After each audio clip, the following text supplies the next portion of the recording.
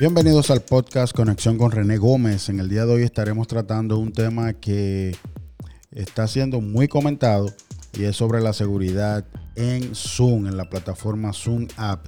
Y es una plataforma segura, al igual que otras más que ya conocemos, porque ya saben que en esta situación de crisis que vive el mundo con la pandemia del coronavirus o COVID-19, ustedes saben que muchas son las plataformas que se están utilizando para hacer videoconferencias, para verse a la distancia o también para hacer transmisiones en vivo a través de Facebook. Pero es muy importante que usted mantenga la seguridad de Zoom. Zoom se está utilizando bastante porque ha incrementado mucho la cantidad de usuarios desde que salió en el 2011 al día de hoy. Así que usted debe mantener siempre la seguridad en Zoom.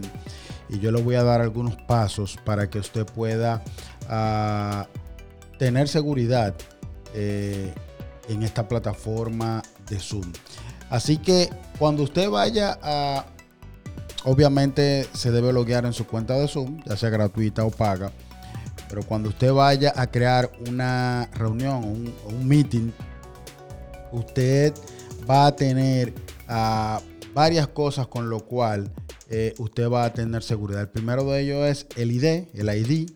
Usted tiene la opción de ponerlo automático o de tener un ID para la reunión. También usted va a tener la opción del password, de que la gente para entrar a la reunión tenga que poner un password.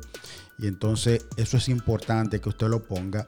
Y también usted va a tener otra opción que es la sala de espera. Habilitar sala de espera es importante porque con esta opción habilitada más el link, el ID, el password, más habilitar la sala de espera, usted está haciendo que su videoconferencia en Zoom sea mucho más segura y mucho más si usted va a estar transmitiendo esto por la red social de Facebook o por YouTube en vivo.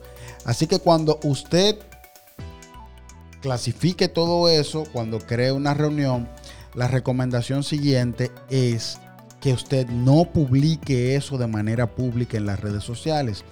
Que usted no ponga nada, ni su link, ni su ID, ni su password, lo ponga ni en Facebook, ni en YouTube, ni en Instagram, en ningún lugar.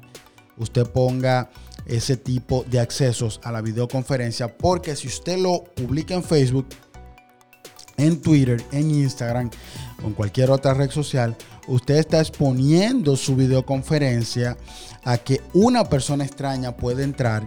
Y eso no quiere decir que Zoom no sea seguro. Es que usted está exponiendo la información de acceso de manera pública, y usted con esto está haciendo que Zoom o su videoconferencia, no Zoom, su videoconferencia que usted está pautando para una fecha X y una hora X que usted le ponga, deje de ser segura. Se han visto casos ya de que en live, en Facebook han entrado personas, han hecho desastres en ese live, porque las personas publican el ID, publican el paso, publican el link. Entonces, una manera más segura de usted hacer sus videoconferencias y sus live y que extraños no entren a ellos, es que usted a través de WhatsApp, por un mensaje privado, usted envíe el link. Y que a esa persona que usted le está enviando el link, usted le haga la salvedad de que no debe publicar ese link de manera pública. Todo el que usted quiere invitar, usted lo invita perfecto, pero a través de WhatsApp.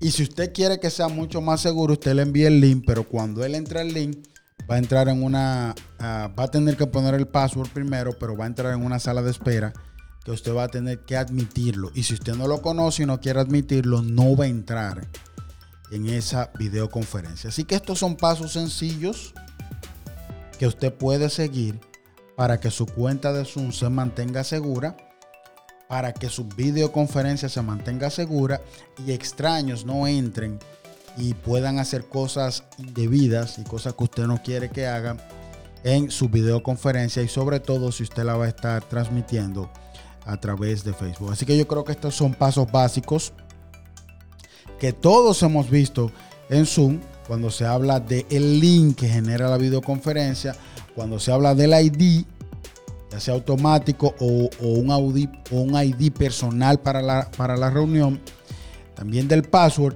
y también de lo que tiene que ver con habilitar la sala de espera para que usted pueda tener todos estos pasos como medida de seguridad en una videoconferencia de Zoom. Así que hasta aquí, Conexión con René Gómez, hablando de cómo mantener la seguridad en su videoconferencia de Zoom.